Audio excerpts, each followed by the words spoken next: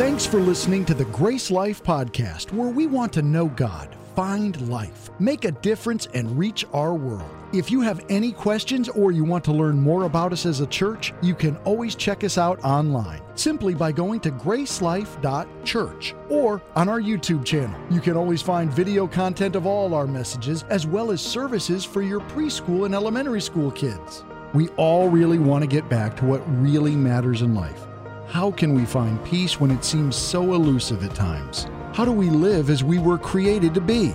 Join us as we journey forward into 2021, looking at some ancient ways as we seek to be closer to God, encounter His Word, find the key to growth in community, and live life more simply.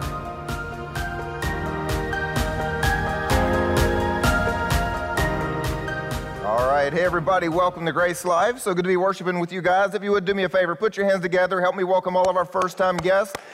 So glad to have you here, whether you're in the room or online. Hey, I want to also call out, especially if this is your first time or recent times that you've been coming, if you've never been to First Step, this weekend is First Step, right here in the building immediately after our second service on Sunday. So I want to invite you to come out to that, find out who we are, what we believe, what we do. It gives me a chance to be able to say hello to you and get to know you. If you are online, we are going to be having our First Step online in February. So simply text First Step to the number that we put on the screen all the time. And I didn't tell them I was going to do this, so it'll show up on the screen there in just a minute. And they'll give you information about how you can get involved with that in February. Well, everybody, we are starting a new year, and as always, we're starting a new series. But this series is going to be different from what we actually thought we would be doing a couple of months ago. We made a big change. And I want to tell you why that is. Over the last few months of the year, or probably about the last 4 or 5 months of 2020, what began happening that I noticed was a series of encounters where pastors were saying, hey, I feel like God is impressing this verse upon my heart. What do you think this means? God's really been having me pray about this verse. And then I would hear another guy say the exact same thing.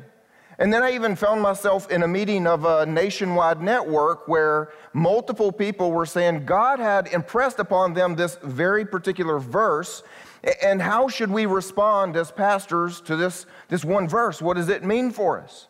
And I thought, well, that's important at this point. It's starting to get my attention.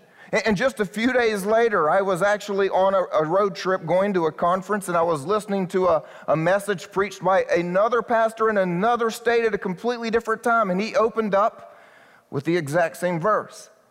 And I'm going to go ahead and tell you, look, if this were a Christmas message that every pastor was preparing, and they told me how God had impressed upon them that Mary was pregnant with Jesus, I would not think that was all that significant. That is what happens at Christmas. It's a pretty standard thing. If it were Easter and every pastor said they were noticing the story of Jesus dying on the cross, I would think, well, what do you notice at Easter? I'm not surprised by that either.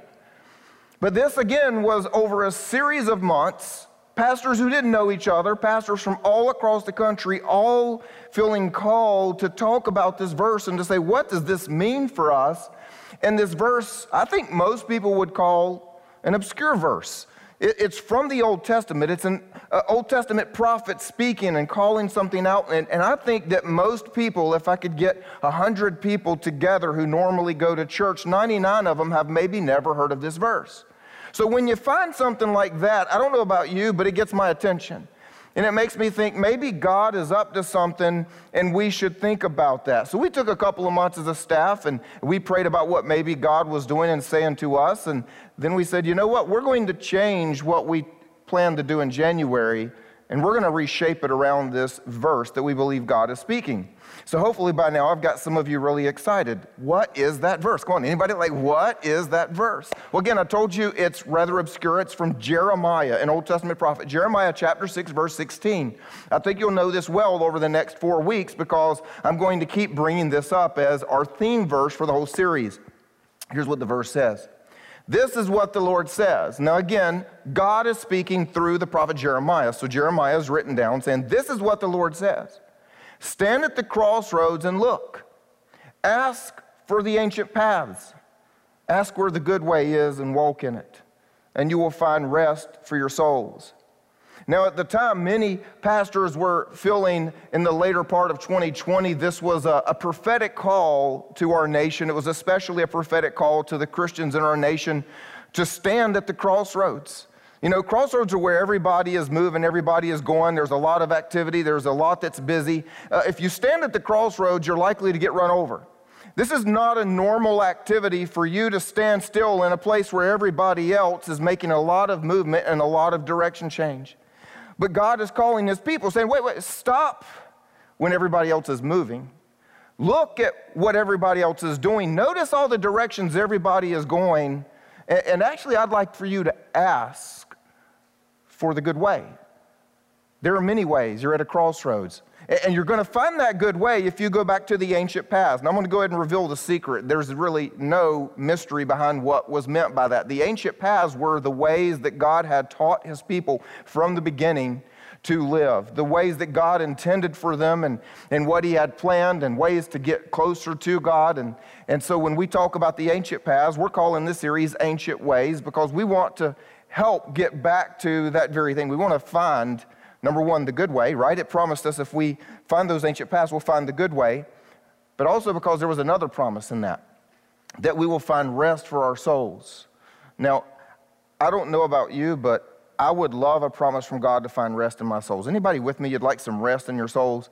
You know, 2020 gave us some rest for our bodies because COVID kind of shut some things down. You couldn't go places. Your schedule was suddenly freed up. At times where you used to be so busy, now you got nothing to do but sit around and watch Netflix. Come on, we all did that for a while, right? You know, found all new shows and all kinds of wow, that's cool. But we got some rest for our bodies. We even got rest for our schedules.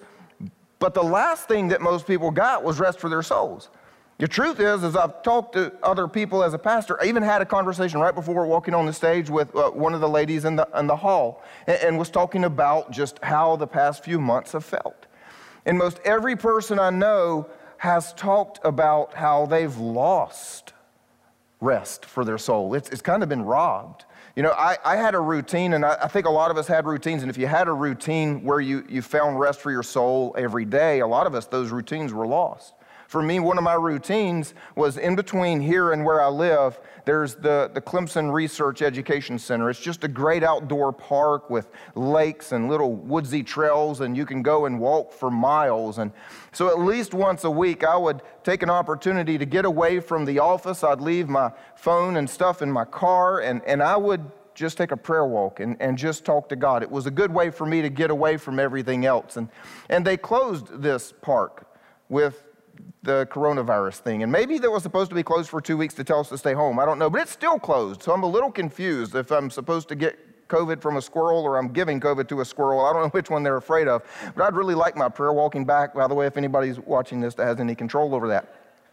And maybe for you, it was that the kids went to school and you're a mom who works from home or stays at home, and so you'd drop the kids off and then you'd have some peace and quiet. Now you don't have peace and quiet anymore because you didn't drop the kids off. Or maybe you did go to work, and in the office you had a routine where you'd get to the office about 20 minutes early and you could just sit at your desk and just have a moment to take a breath, talk to God after dropping the kids off and running and getting your Starbucks and all the routine and the traffic.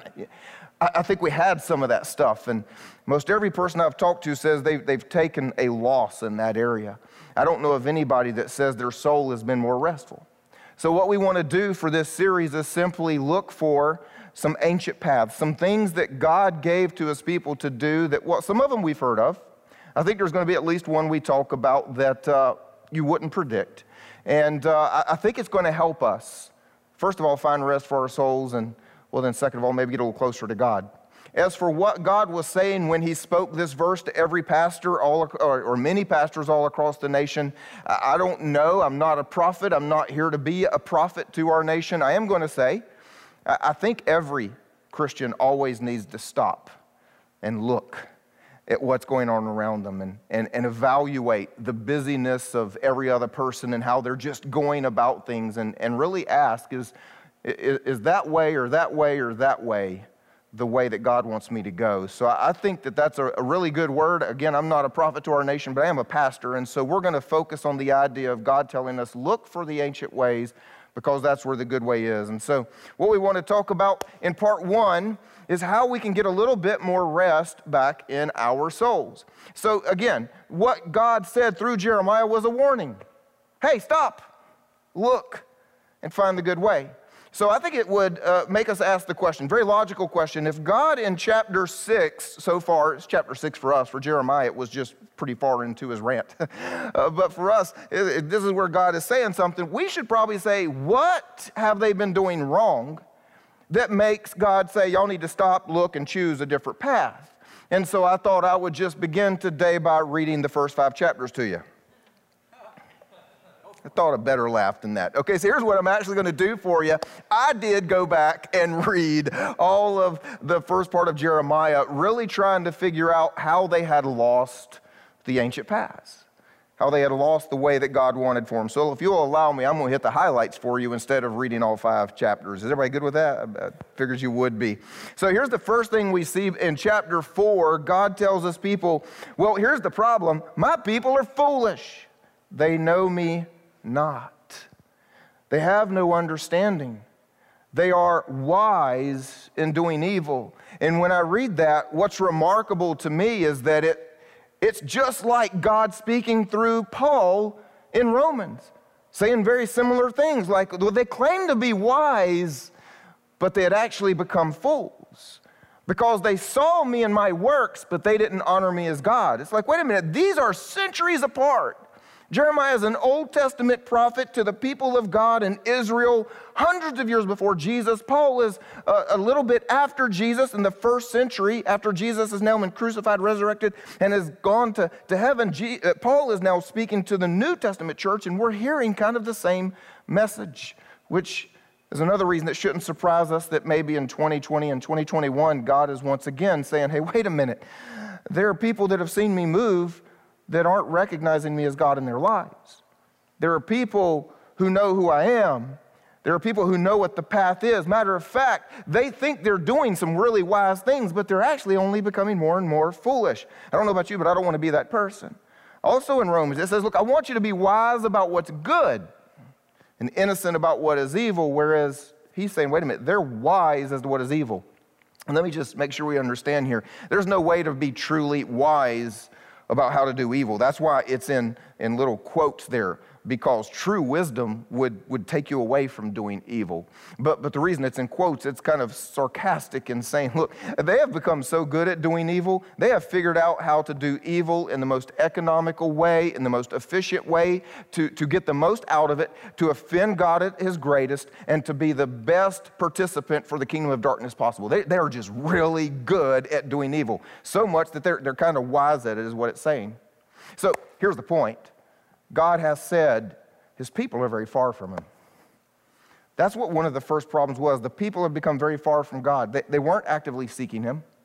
They weren't even worshiping him for the most part. Many had completely lost track of who he was. And if we could do this, if we could get into like a little time machine and travel back to the time when Jeremiah is speaking to these people, and we could say, hey, tell me about what God means to you. Tell me about how you worship God. What we would discover is that most of them had replaced God. And so when they would start talking about God, they would talk about a statue or an idol that they have in their home that they pray to every day for rain and a good harvest, or the moon god or something like that. Some of them, many of them, had turned away from the God of the Bible, the God who had created them, the God who had delivered them, the God that they knew as Yahweh, and they would have said, oh, you mean Baal. Baal, maybe, is how you've heard the name pronounced. It was a pagan god in the cultures around them. And so the issue is that they've actually simply replaced him. And because they've replaced him and they're so far from him, God is saying, they don't even know my ways. They don't fear my ways. They don't even care that they're missing out on my blessing, and they're not afraid that I might actually bring correction, which is what Jeremiah is coming to say. This is why God has said of them in chapter 5, but this people has a stubborn and rebellious heart. They've turned aside and gone away. So look, when we think about Old Testament prophets, I think everybody here would probably say, Old Testament prophets always bring bad news. Is that what your idea of the Old Testament prophets are? They're just telling everybody what's about to happen, how bad it's about to get, and how much trouble they're in. Is that anybody's impression? That's the way I grew up thinking all of the Old Testament prophets were, and especially because some of them are like a lot of chapters, like Isaiah. I mean, if you do the Bible reading, you're going to be in Isaiah for like a month. I mean, it just takes forever to get through all the things he had to say. But I want to help us a little bit here because, truthfully, that's not really what is happening with the Old Testament prophets. What is happening with the Old Testament prophets is God revealing his heart, because they always come first saying, come back. Yeah, there might be correction, but that's not God's heart for you. God's heart is to be with his people. God loves you. God wants to see you not go the wrong direction anymore. Every time the Old Testament prophets come, we only remember the parts where they saying, this is the bad news that's coming. But the truth is they always start by saying, God wants you back. And that's exactly what he's saying. So we're going to see God doing that even through Jeremiah, because before he gave them this warning in chapter 4, here's what God starts to say to them. But if you return, O Israel, declares the Lord, to me you should return. If you remove your detestable things from my presence, if you do not waver, just return to me. See, actually, God's asking them to do two things.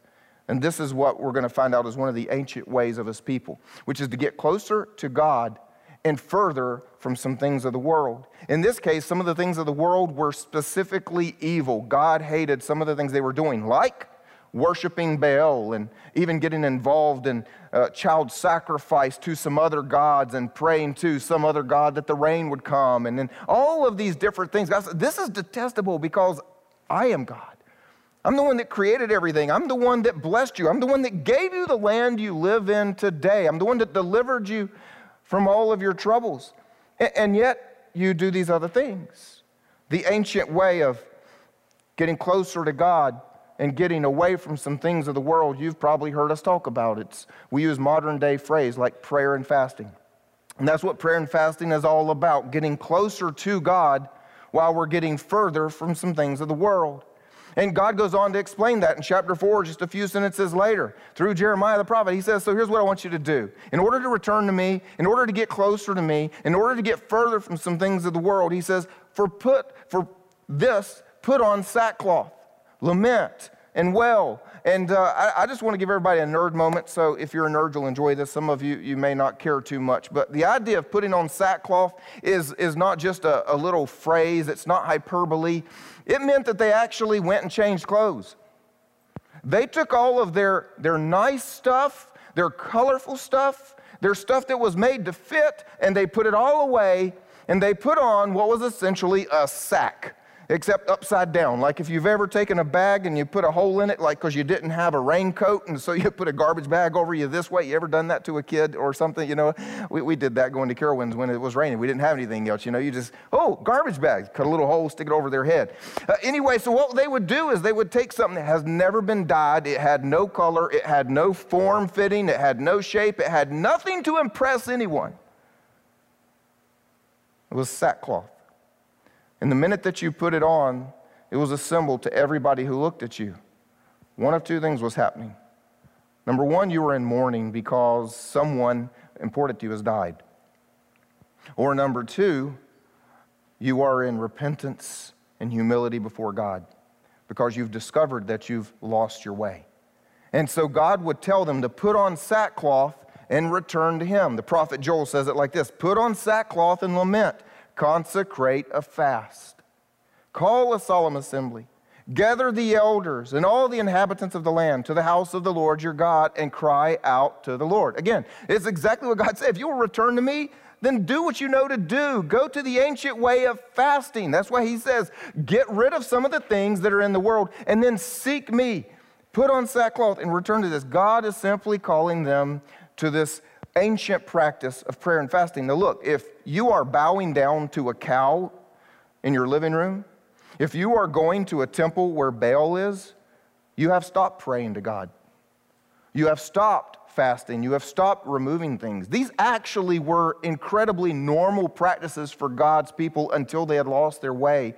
The idea of seeking God And fasting from something that was in their life was a regular practice. You maybe know that we do this on occasion here at Grace Life. We do it as a church family twice a year. They would do it many times, and they would do it individually, and they would do it any time that God put something upon their heart, that they needed to get away from something and get closer to Him. And it's interesting, we were talking earlier about how Jeremiah and Romans, opposite ends of the Bible almost, how they are so similar. And as we think once again about what God is saying about going back to the ancient way, through Jeremiah, through Joel, almost at the end of the Bible in James, God says almost the same thing. Again, draw near to God, and He'll draw near to you. Cleanse your hands, purify your hearts. In other words, get away from some things you're saying and thinking, get away from some things you're doing, draw near to God, He will meet you there. It's the ancient way of prayer and fasting. And the reality is, Jesus even did this. I don't know if you're familiar with it. When He was beginning His public ministry, and that's how we refer to Him, walking around and teaching and preaching and healing people, He did that for about 3 years at the end of His life. Prior to that, He had been a child and raised at home and grew up, and there was not a lot of anything else. And so there was this time. We don't know a lot about His childhood, but then right before He entered into the ministry God had called Him to, He had 40 days that He spent in the wilderness, fasting and praying. And you have to think about that for a minute. Because sometimes when I talk about the need to pray and fast, meaning let's get away from some things and get closer to God, people say, well, I feel pretty good about myself. I'm doing the one-year Bible reading, and I'm only 3 days behind. It's January 7th. I'm doing pretty good, And, I don't think I have too many terribly sinful activities. I think I'm all right. Jesus was God, perfectly sinless. And if someone who's perfectly sinless still needs to get away from things of the world that they're living in, if someone who is one part of the Trinity still wants to get away from all of the other noise, the other distractions, in order to have greater fellowship with the rest of the Trinity, how much more do we need it? No matter how good we're doing, no matter how many times we've gone to church, and no matter how well you're doing with your Bible reading, it's not so much about trying to take a meter of how bad you're doing. It's about saying, wait a minute, I'd like to be closer to God and kind of further from some things in the world. And Jesus demonstrated some really great things because He fasted food for 40 days. He could have just fasted humans. That would have been a really good. Can you all imagine what it's like? Jesus always was. That's a whole other theology thing, but that was for free if you ever take a theology class. Jesus has always existed. He was in heaven. He comes down to earth. He's only ever been with the Father, the Holy Spirit, these angels. He's in heaven, and here we go. Suddenly, He's got to walk dusty streets, get His feet dirty, and hang out with guys that are arguing about which one is greater than the other. I think it would have been fasting enough just to say, God, let me just be alone from these crazy humans for 40 days. But He actually also chose not to fast food, which is one of the most common ways of fasting. We're not legalistic about fasting. We tell you to do whatever God puts on your heart. Whatever you feel is the thing that would help you get closest to God. If you got away from it, then you do that. But the reason that food is such a standard, the reason even Jesus did that, because the Bible tells us He was hungry. And if even Jesus gets hungry in His fasting, what He is showing us is that we're going to have times where in our humanity we're going to be weak. Jesus, the man, was hungry and weak at that point. And it reminds us that in our humanity, we're going to need the strength of the Father to carry us through. And so that's why I believe that Jesus even fasted food. It was the normal thing to do, but it also reminds us of how we need to remind ourselves we're humans, and we are only so strong. And even at our best, we still need the Father to carry us through what we're doing. It was good enough for Jesus. It's good enough for Kent, by the way. I'm going to pick on Kent. Can I do that? Do y'all love Kent, right? Everybody knows Kent? He's the godliest man in this church, if you didn't know that, right? I mean, we all, raise your hand if you know Kent's the godliest man in this church. See how many hands just went up, by the way. Now, here's the thing. We always kind of laugh about how he is more godly than me, and you love him more than me, and I try not to lose too much sleep over that. But can we be serious for a minute? You know the reason we know that? Because he does a lot of prayer and fasting. And I'll just go ahead and tell you, he does more than I do. Constantly. He doesn't just do the 2 weeks during the year. Matter of fact, I get frustrated sometimes because he's always praying. His brother's right there. It's like, would you just stop it? Are you trying to outdo Jesus? Like, come on, man. What? He's already been into a fast for this year. Truth is, he fasts at least one day every week is a normal part of his routine, because the normal part of his routine is to just remind himself how easy it is to get trapped in some stuff in this world, and how much we need to get closer to God. And I love what he models for us, because some of us just wait until we get into a really desperate or really dark place where we feel like sin has taken over and go, okay, I need to fast this sin for a little bit and break its power. No, that's called repentance, not fasting. It's a good idea, by the way, to separate yourself from some of that, but and Kent is such a good friend. I come in Mondays. Monday is my day to thank God that he showed up over the weekend and get ready for the next one. And so on Mondays, I write my messages. That's the best time for me to think, is right after I see what God did, to get started for what God wants to do next. And so I get to close my door, tell everybody to leave me alone, and start studying Scripture and getting ready for what I'm doing. And when I get the outline of what God wants to say and where he wants to go, I reward myself with lunch. And it might be an early lunch. Sometimes it's a late lunch. There are days I don't get lunch because it takes me a little longer to get what God wants. But when I get to reward myself with lunch, I always go and knock on Kent's door and say, hey, would you like to go to lunch with me? And he always says yes, and he's always fasting. He fasts on Mondays. But that's how good of a friend he is. He goes to a restaurant and smells the food and sits there and supports me and asks how he can pray for me. And here's my point. How long do we want to make jokes about Kent being godly before we want to join him? So yeah, you've probably figured it out. We even gave you a heads up last week. We are about to kick off our week of prayer and fasting. But what if I were preaching this message at a different time?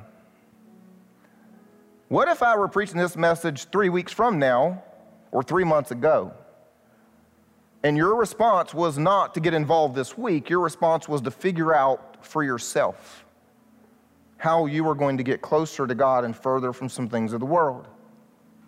I'm going to tell you, for me, my closest times of feeling like I hear God's voice, that's important, of feeling like God is speaking, feeling like he's just actually there. You know, there are days where you just feel like he's with you, and days where you maybe don't feel that as much. The times where I feel the most connected to God have always been connected to a time of prayer and fasting. Always. My wife and I have done some things where we fast one day a week. Matter of fact, this church was birthed that way. I don't know if you know that or not. But we began this church as a team. When we moved to Columbia, we fasted every Tuesday together. Every one of our leadership meetings was to fast all day Tuesday and then have dinner together Tuesday night praying for what God would do here. Prayer and fasting is what the foundation is if you go and look at what built Grace Life. My college campus ministry did the same thing. If you wanted to be a part of the leadership team, you prayed and you fasted one day a week. It was also Tuesday. It's just been a part of my life for a very, very long time, to just take part of a day and to say, God, I need more of you. I need to be further from the stuff around me, and I need to be closer to who you are and what you're doing. And I've got a little thing that goes on in our house that I just thought was the perfect illustration. We've got washcloths in our kitchen that we use to, well, you have them, right? If you don't, I'm not coming to your house. But you use them to clean up. And when somebody spills something, you wipe on them. And so we've got these white washcloths that we we use for everything. And if somebody spills coffee, we wipe them up, and then we throw it in the wash. And when it comes back the next time, kids spill spaghetti sauce, and we wash it up, and then, wash that, and you try it again. And, well, the thing is, looks pretty good. This is a clean one that I just pulled out of the drawer. I don't see any spots. I don't see spaghetti sauce and everything. But we also have some white washcloths in our bathroom that I use for, like, washing my face. I'm a little OCD. I'll tell you a little secret here. I don't want to touch something dirty. If it looks dirty, I'm not washing my face with it. Like, it's got to start cleaner. You know what I'm saying? And so we've got some in our bathroom, and I made sure we bought different shape and sizes because I don't ever want them confused. I don't want something that wiped the kitchen floor wiping my face. So we've got the ones for face washing that are white, and we've got the ones for cleaning the kitchen that are white. But the funny thing is, the colors aren't quite the same, are they? And what happens, the only time that you'll ever notice that this white one in the kitchen is not so white is when it leaves the kitchen and meets this one in the wash and the dryer. Now, I hope you kind of saw how obvious that point was, but sometimes if you don't get out of the world you are in all day long, you don't figure out how corrupt it is making your soul. We've got to get away from our world. God told them in Jeremiah, put away the detestable things. You might not even have something that's horridly detestable. I'd like to think you don't. I'd like to think that if you tried to rack your brain for the most offensive thing you're doing to God, that you'd have to think a few minutes. That would be great. It would mean that you're sincerely seeking God and you've already put a few things out of your life. See, for us sometimes when we're separating ourselves from the world, when we're getting this out of the kitchen, it's not always about removing sin. It might be just about setting aside food or a type of food for a while. Because our bodies are going to remind us real quickly, I'm hungry. And you're going to be reminded, oh yeah, I know why I'm doing this. I want to get closer to God. Thank you, stomach, for that reminder. Maybe for you it's social media. Maybe it's the news. I would just love to fast the news right now. There's nothing helpful coming out of that. Maybe it's television. I don't know. It's whatever would help you find time and space and be a constant reminder of how we need to get closer to our God. Because one of the ancient paths for the people were to constantly remind themselves. It wasn't wait until it's broken. It was let's constantly get closer to God and further from some things of the world. So we do this twice a year as a church family. And so what we will be doing this upcoming week, I'll just give you a little bit of information, I guess is the right way to say that. First of all, we're going to kick it off, something we haven't done in a while, either due to COVID or schedules or whatever. We're going to kick it off with a worship and prayer night Sunday right here at 6 p.m., I believe. And we'll have about an hour or so of me not preaching, so that's the good news. And it will be just extended worship and prayer over some very specific things that we believe God is leading us to pray over for our church and for our families and for our nation. And then we'll get together every morning, right? If we remember what it said, call a fast and call the assembly of the people together. Come to the house of the Lord.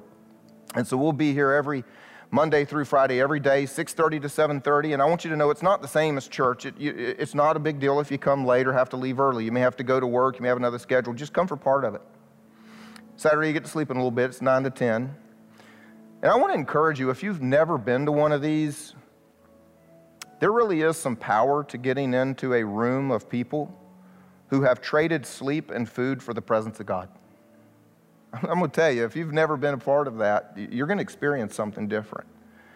And so if you can, maybe it's just one time this week, maybe your schedule will allow, I don't know, but if you could, consider being a part of that.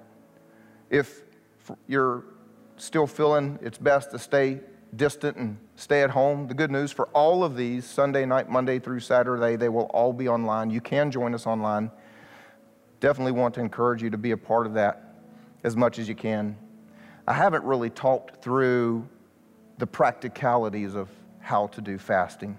We have a whole web page either on our app or on our website dedicated to that. I want to encourage you to go check that out. I've done some little 2 and 3 minute Q&As on questions people ask. You can check those out. We've got some articles there. We've got full messages that I've preached about fasting. Whatever question you have, I assure you, you can get an answer to it there. And we also have some things. One of the things we'll be doing all through the week, got some resources there. We've got a prayer theme for every day. And I don't know anybody that wouldn't say we need to be praying for these things. It's praying for His kingdom to come, praying for our own families, praying for our hearts to be more like His. And one of them is praying for our city, state, and nation, which I think we would all agree needs a move of God like never before. And it's time for the people of God to say we need God in our lives. We need God to clean our hearts. We need God to heal our nation. God is the only answer for everything you and I are facing right now. And His promise is to give us rest for our souls. I want to encourage you to be a part of that. I'm going to close by reading a text to you that I got last week. The cool part is I didn't ask this person to do this. It just fits perfectly.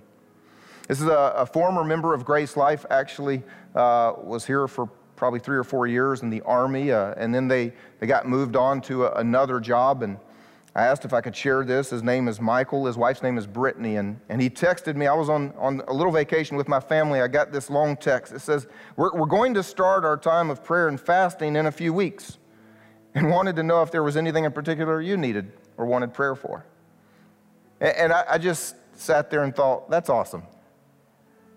They don't come to Grace Life as their home church anymore, but this regular practice of seeking God and separating from something in the world actually has become something they do as a family. They were a young couple when they were here. They've got a little older, and I'm not going to spoil the rest of the story by telling you what's happened with their family, but he goes on to say, I wanted to remind you of a time 7 years ago when Britt and I were having so much trouble getting pregnant. That January was the first time I had fasted for Brittany to have a baby, and it wouldn't be the last. And how God answered our prayer and continues to do so. Brittany's pregnant again, 12 weeks with child number 3. Yay. Each new year, I remember how desperate I felt during that January, and I'm reminded how awesome our God is. To all of the outside observers, He answered my prayer perfectly. But more than that changed. During those years that I fasted, y'all get that? Years. It wasn't, well, we'll fast for one day and we'll have a baby. They had been struggling for years to have a child. During those years that I fasted, my heart changed, and I began to trust Him more than I had before. This occurred before Elijah was born. He's their firstborn son. We had begun to process the likelihood that we wouldn't have children. God performed a miracle in my heart before He ever performed one with us having a child. And the reason I share that story is because that's my prayer for us. Look, if you need a move of God in your life, I pray that you'll get that. If there are circumstances that you need to see changed, if there's a healing that you need, if there's a financial breakthrough that you need, if there's a relationship that you need God to work in somebody's heart, I pray that He will meet that need as you go through this week of prayer and fasting. But what I hope for more is that you will simply get closer to God, that you'll trust Him more, that you'll know that He's good more than you do today, that you will experience more of God in your life. And so one of the things that we do here at Grace Life is we join each other as a family in praying for one another. So for those of you that are in the room right now, when you came in, these cards that are all across the stage on the floor up here, there's one on your seat. And what we're going to do is take a minute, and we're going to each anonymously, unless you really want to put your name in, you can, it's your choice, but we're going to write down what do we need God to do in our lives. And every day that we get together, we're going to be reading over each of these cards and praying. Somebody's going to be praying for you many times throughout the week. And the good news is if you're worshiping with us online, you've got the same opportunity. Simply, there's a link you can click, or I believe text WOPF. There you go, WOPF. That's weird, isn't it? Week of Prayer and Fasting. That's what that stands for, WOPF. Text that to the number on the screen, and then we will get your prayer request. We'll get it added to these cards. We want to make sure that we are standing with each other as a church family. And so right now what we're going to do is we're going to take 60 seconds, 1 minute. And if you're here in the building, we're going to fill this out. If you're online, then you're going to text WOPF to that number. We're going to send you the card. There will also be a link right there in the chat. Go ahead. Take 60 seconds. Help us know how to pray for you.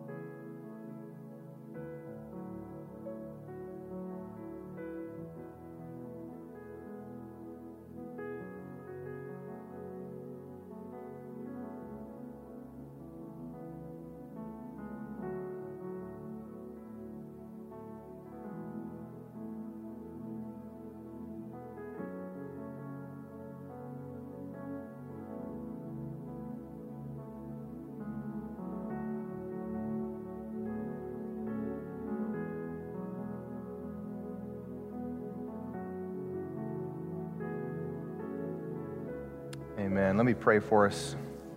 God, we thank you so much that your first call is always for your people to come back to you. Correction is the last thing that you really want to do.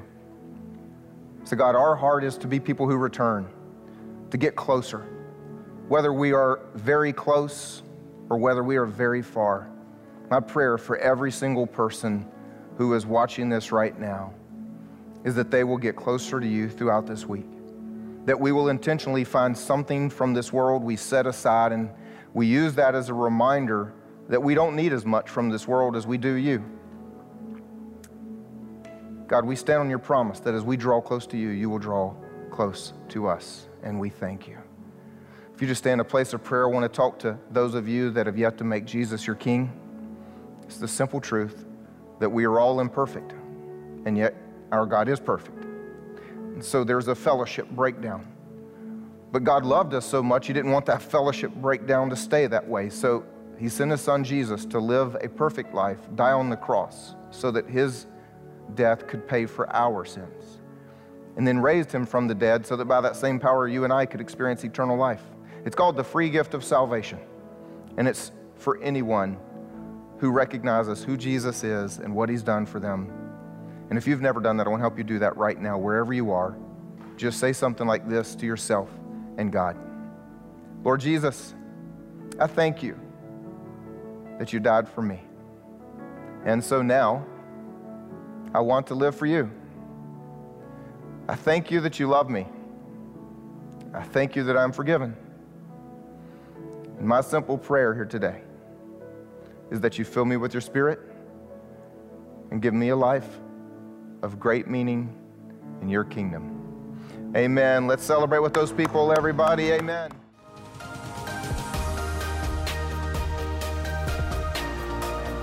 Thank you for joining us for this week's message. If you've made the decision to follow Jesus, congratulations. It's the best decision you'll ever make.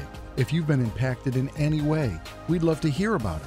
Head over to gracelife.church/resources, where you can share your story and find other tools for following Jesus. We hope you go out and make Jesus famous in your world.